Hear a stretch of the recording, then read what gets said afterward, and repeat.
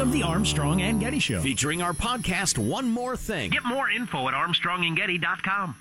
So this is a news person that can speak how many different languages? I don't know how many he is capable of speaking, but this is Philip Crowther of the Associated Press, and I believe this is all from one day. He did reports in 6 different languages. Beaucoup des partisans de Donald Trump. This is French. Beaucoup des partisans de Donald Trump, en fait, lui croient quand il dit que l'élection présidentielle lui a été volée. This could very well here in Dalton, in northern Georgia. Thank you for that. Yes, I know.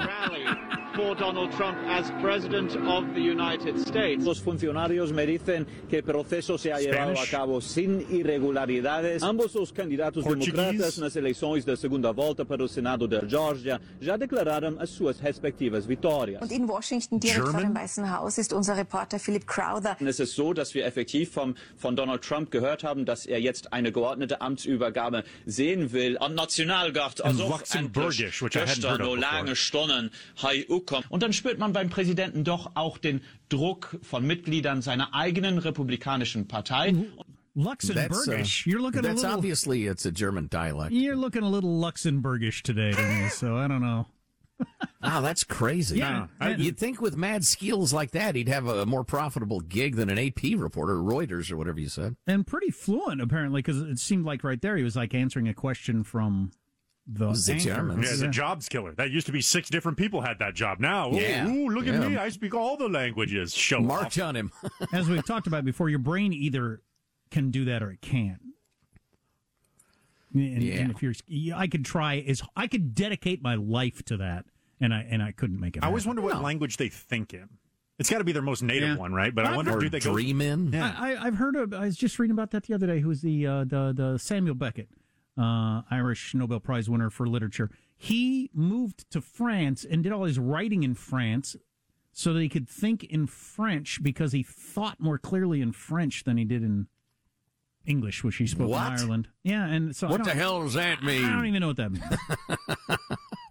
Wow, that's amazing. And it's not like the guy was saying, which way to the train station? I mean, you got to have a pretty decent vocabulary to be reporting on what sounded to be a political story. Donald El Trumpo.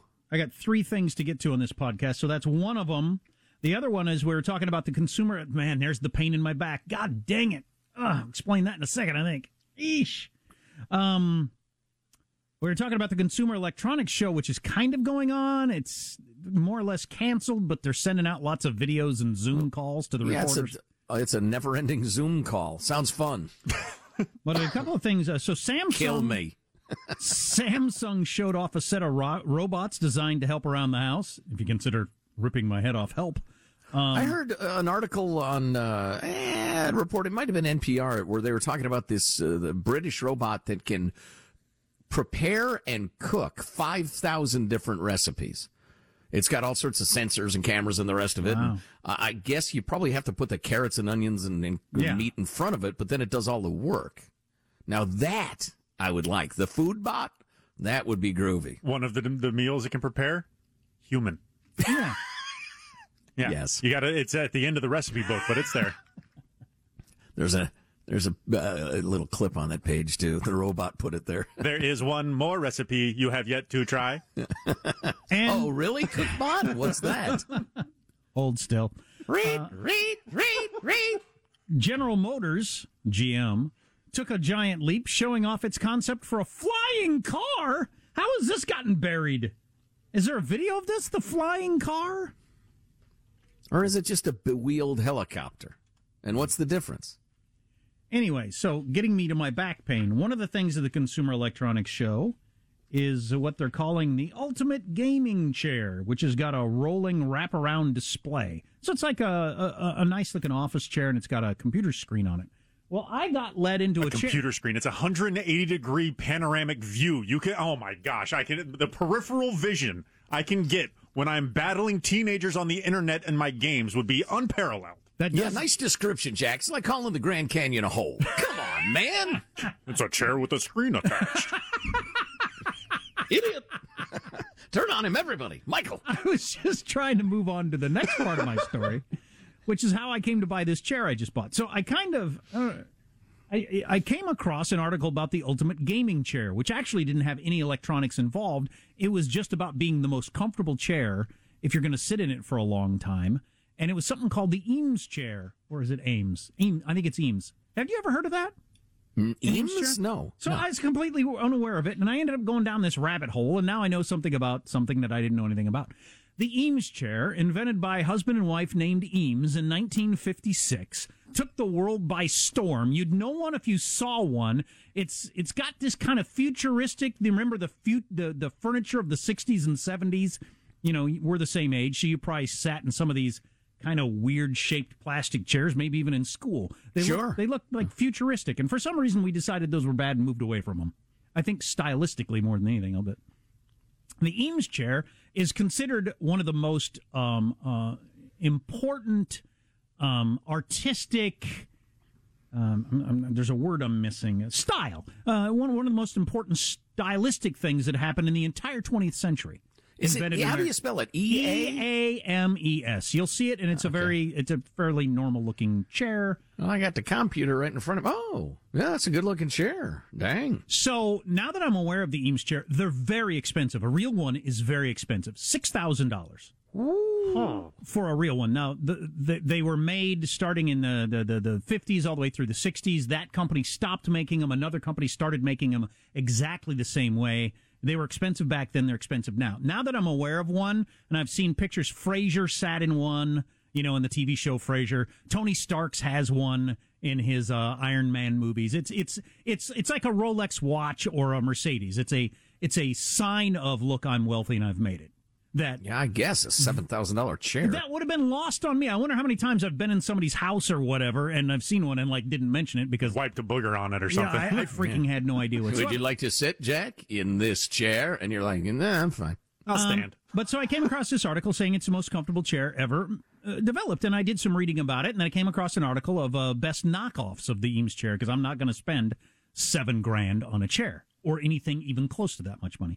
But so then similar at the same time I go onto Craigslist and I just typed in chairs and then went highest to lowest price, and I came across a used Chinese knockoff of the Eames chair, and that is what I bought.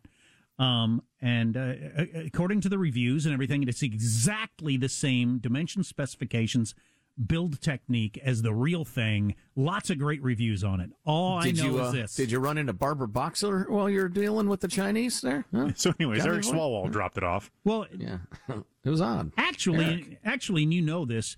The Chinese, when they want to, make stuff perfectly. That's one of the ways they're ripping us off. They steal all the information about a Nike driver, and they can build one every bit as good and sell it for cheaper around the world. Or with this, they put Nike on the side of it. But they're capable of doing that. Musical instruments, all kinds of different stuff. They're great at if they want to be. Not just the cheap crap that they sell us, but they can build stuff really high quality for cheaper because they have slave labor. Anyway, that's what I was hoping for with this chair.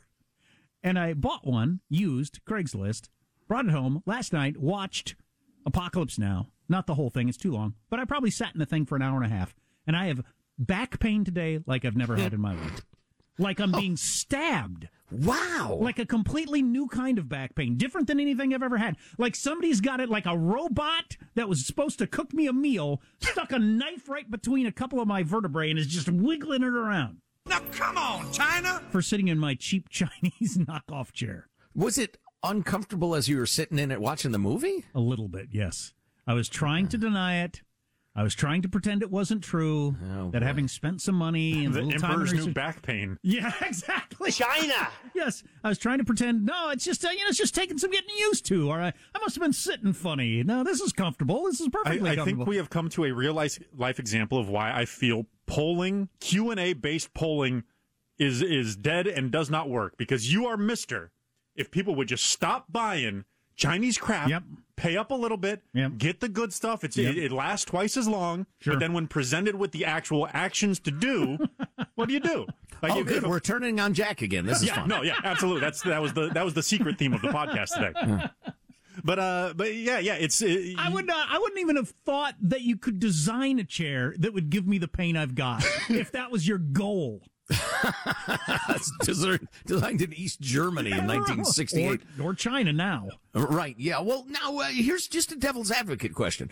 I know if somebody, maybe it's your mom or yourself, you decide, God, my posture's terrible. In fact, even as I started that sentence, I was slouching, and now I've straightened my back. If I sit with good posture for the next 3 minutes, it will hurt. Maybe that's it.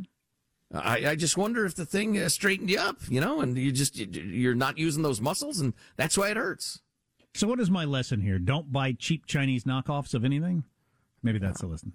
I guess, or just sit in it for the next 4 nights in a row, and either you'll have great posture or you'll be crippled for life. Call an ambulance to come pick me up. You got to take it to the wall, man. Armstrong and Getty. You're listening to the best of the Armstrong and Getty Show. Featuring our podcast, One More Thing. Get more info at armstrongandgetty.com. Somebody just texted this. It's pretty funny. The Chinese spy who slept with Swalwell and that old... Yeah, that fat old Midwestern mayor or whatever he was. Must feel pretty dumb knowing she could have just walked right into the Capitol. Yeah, boy. Oh, man, I slept with Swalwell. I could have walked right in. He's a handsome enough guy, charming. Excuse me, the sound kind of like you want to do him. What was that? I don't know. What is this, a high school basketball team or locker room banter? What the hell, man? You're better than that. Why don't you marry him? I think I just needed some different flavor from everything we've been talking about. I think that's what happened there. I know it. So we were just chatting off the air about, and off the podcast about the angry reaction of the show, the live show we did today, which was about the storming of the Capitol. It happened yesterday as we record this. And the various angles. We spent the whole show discussing it and got a lot of angry emails and texts and that sort of thing. Also quite a few very nice and supportive and pleasant ones, too. But and Jack said, I wonder how many listeners we actually lost today. And I don't want to lose listeners, and of course not. I'm not cavalier about that at all. But if I were to believe texts and tweets, it's certainly 3 digits, and that's just people who, took the time to express it. I'm sure there are people that are like, screw this. You're going to say that about Trump, I'm not listening anymore. I've done that with shows. I've done that with sports shows. I've done that with talk shows. Just like, yeah. I remember every once in a while I'd do that with Jon Stewart on The Daily Show. I'd think, all right, that's too much. And I'd be out for like a week. I'd usually come back. Mm-hmm. But yeah. It's, and then I replied that I'm glad I don't know, because that the minute you become too concerned about that sort of thing, you can't do what we do the way we do it. Maybe we ought to do something different. I don't know. Some of you think so. And I was reminded, it was funny. It was just popped into my head during the years of me playing live music.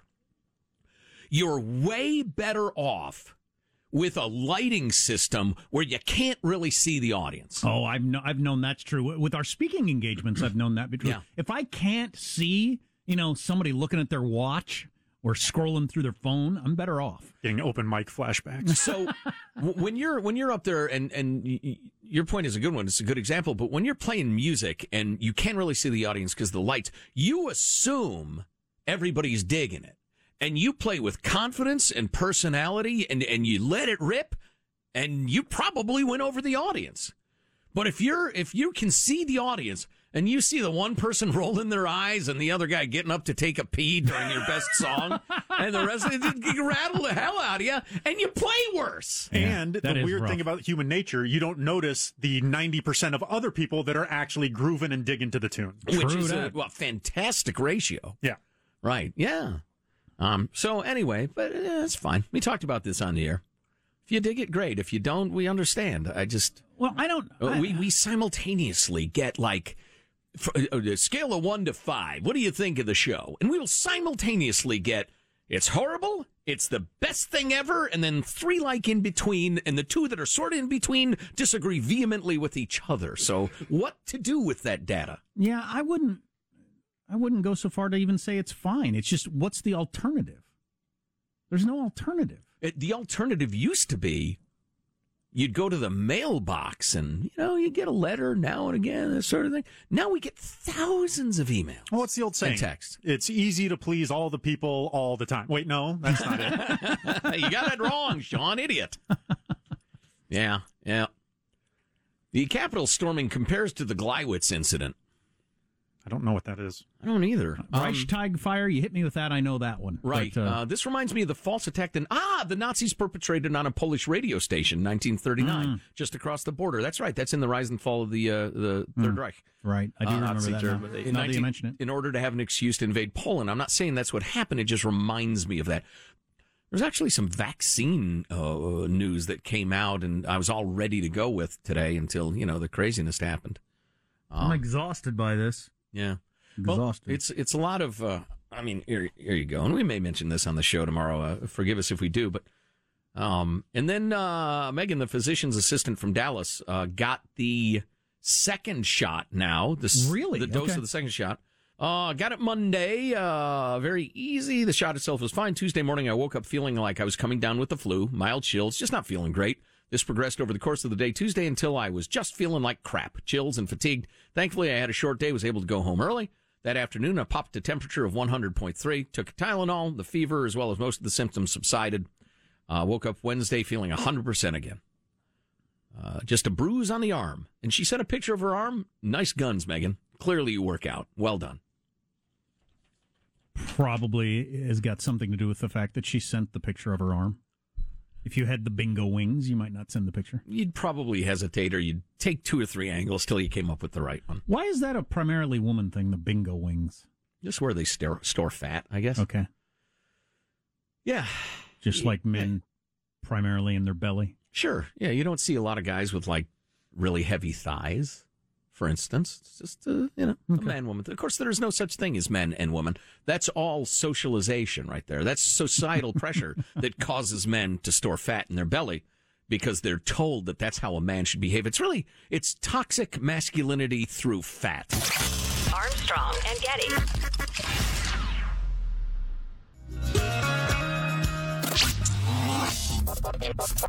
Information. This is the best of Armstrong and Getty. Featuring our podcast, One More Thing. Available everywhere. Get more info at ArmstrongandGetty.com. So I came across this column by Ellen Cushing in The Atlantic, and it's uncharacteristically short for The Atlantic, which their articles usually make Moby Book look like a Moby Book. I'm reading while I'm talking. Friggin' idiot. Stupid, mushed mouth, tongue-tied jackass No, the negative self-talk. That's not good. It's not good, Joe. Don't quit saying that to yourself. Quit doing that, you moron. You stupid piece of I'm not even going to say it on the podcast. My kids do that, and I'm pretty sure they picked it up from me. The negative self-talk? And it's a bad habit, and I'm trying to get them to stop, but I need to get them to stop by, correcting them when they do it so they notice it and modeling better. Because I have a habit of doing that, and there's all kinds of research that says it's terrible for you. There's no advantage to it. But my son does that. Man, he'll beat himself up so bad over something minor. I'm like, dude. Yeah, I know. And so many of us would never do that to another human being. No. And not only for compassionate reasons, but, I play a fair amount of golf. I play a fair number of games where you have a partner. And the idea that after every bad shot that he hits, you'd berate him, please, he'd be terrified. He'd fall apart. I mean, God, you suck. Why do you even play? Yeah. You spent all that money on those clubs, lessons. You can't hit them. And this is the way you play? Imagine saying that to the other guy. But I've heard people say that to themselves. I don't know how many times in my life. Yeah. That's hilarious. You expect it to get better, yeah. Or coaches who coach that way. They're terrible. Anyway, let me try again. So I came across this piece in The Atlantic. Their articles make Moby Book look like a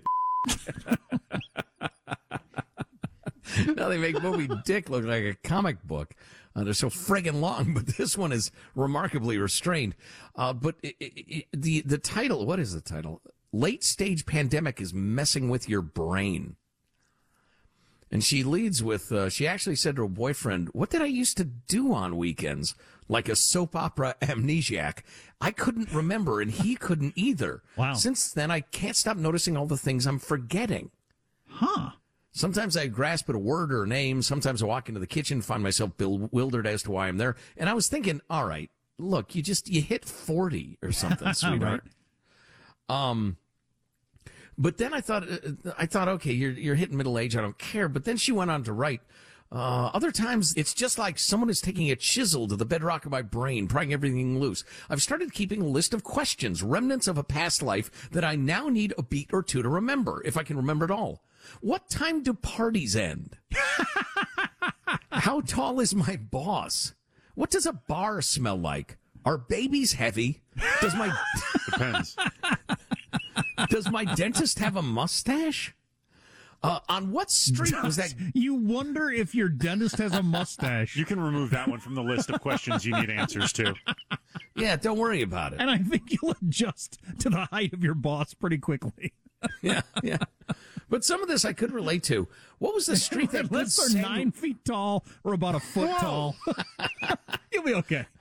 Oh, that's right. My dentist has a Fu Manchu and has the meth stash. He wears a leather vest with no shirt under it. Oh, that's right. My boss is about the size of a footstool. I'd forgotten. He's got a Hitler stash. I can't lift this baby.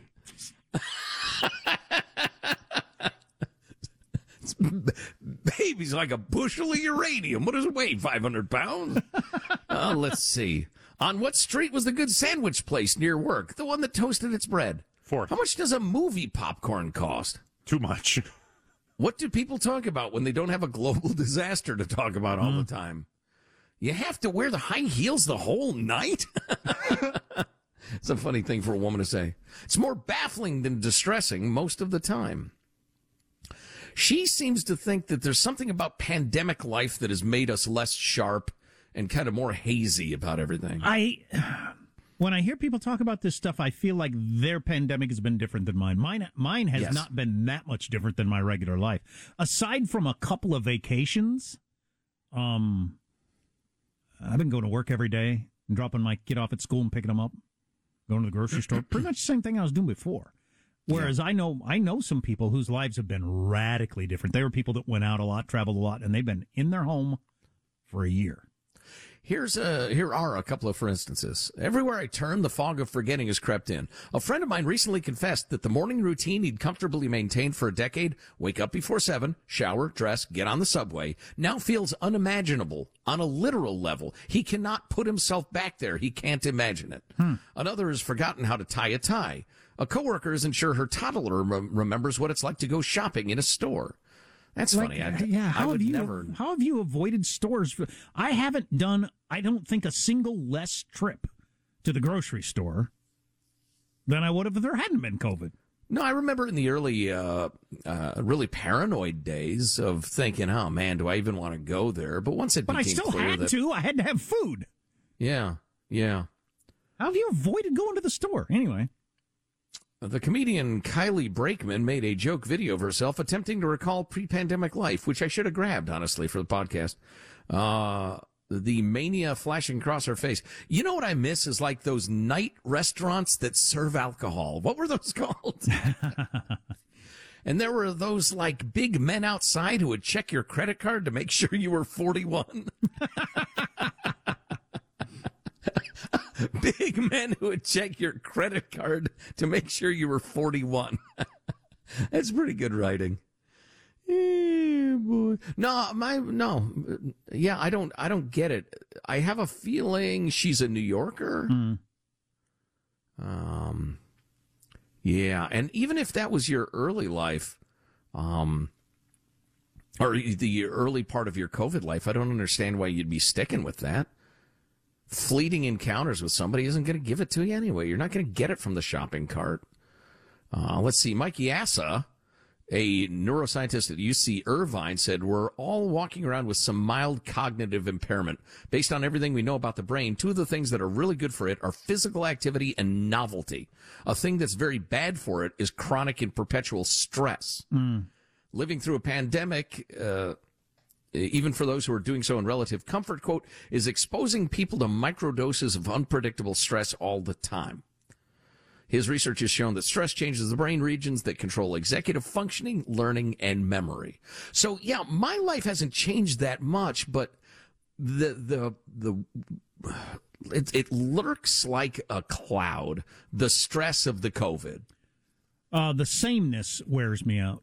Definitely the sameness. The lack of vacations and, a radically different weekend here or there. The sameness I find tiring. Yeah, how about this? The very next sentence in the article. That stress doesn't necessarily feel like a panic attack or a bender or a sleepless night. Sometimes it feels like nothing at all. It's like a heaviness, like you're waking up to more of the same and it's never going to change. Like wading through something thicker than water. I had that feeling a couple months ago. The fact that we can see the finish line now has reinvigorated me for some reason. Let's see. A psych professor at McGill University in Montreal said there's so much going on. It could be the stress. It could be the grief. Could be the boredom. Could be the depression. Sounds pretty grim, doesn't it? Sean and I were talking the other day, for introverts like ourselves, there was a certain amount of the social stuff that I was able to avoid or get out of or never got asked to over the last year that I'm not going to enjoy coming back.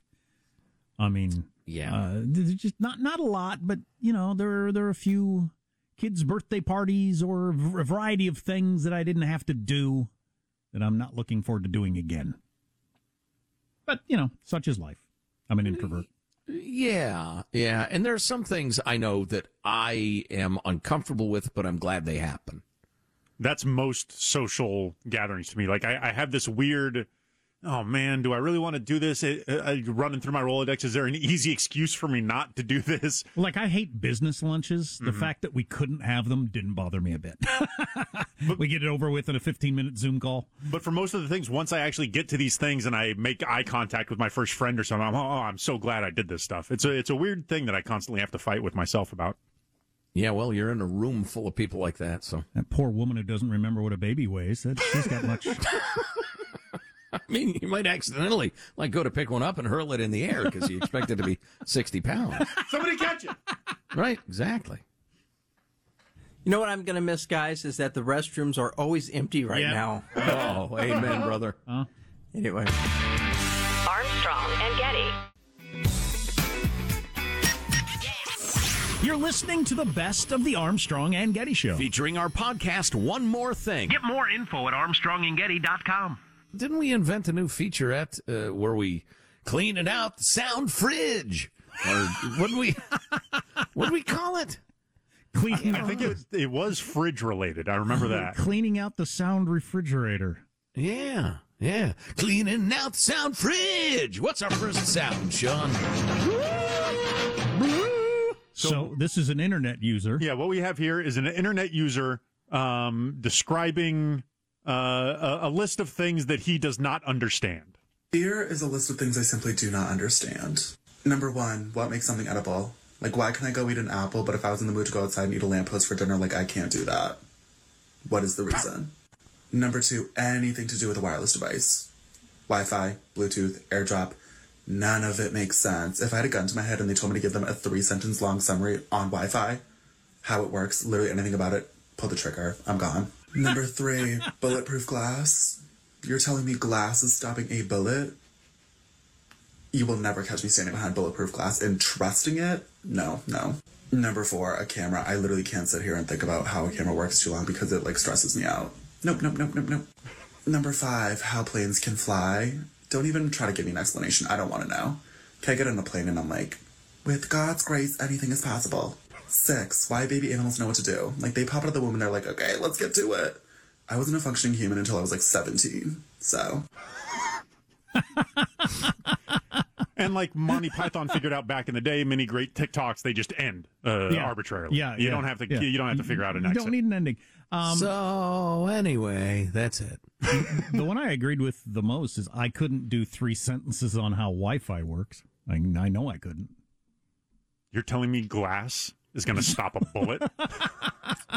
See, I just found that guy to be a moron. The other ones made sense to me. I couldn't explain Wi-Fi. I can understand why you don't eat a lamppost as opposed to a banana. Well, I understand that you can't eat a lamppost, but I think is what makes a thing edible, I think, is an interesting premise. Yeah. Oh, okay. Yeah. Is it its density? No. Whether you can eat it or not makes it. I suppose everything's been attempted to be eaten when people were hungry enough. Nope. Turns out you can't eat wood. I tried it. I know they're thinking it, so I'm going to say it. Jack, you said you'd eat your truck. There you go. You can't eat a truck. It would kill you. It would kill you. Exactly. So the next piece from the sound fridge, this one tucked behind the half-empty mustard jar. Out the sound fridge. What? This one located behind the the mustard jar. We have Ethan Hawke making an argument in defense of art/poetry.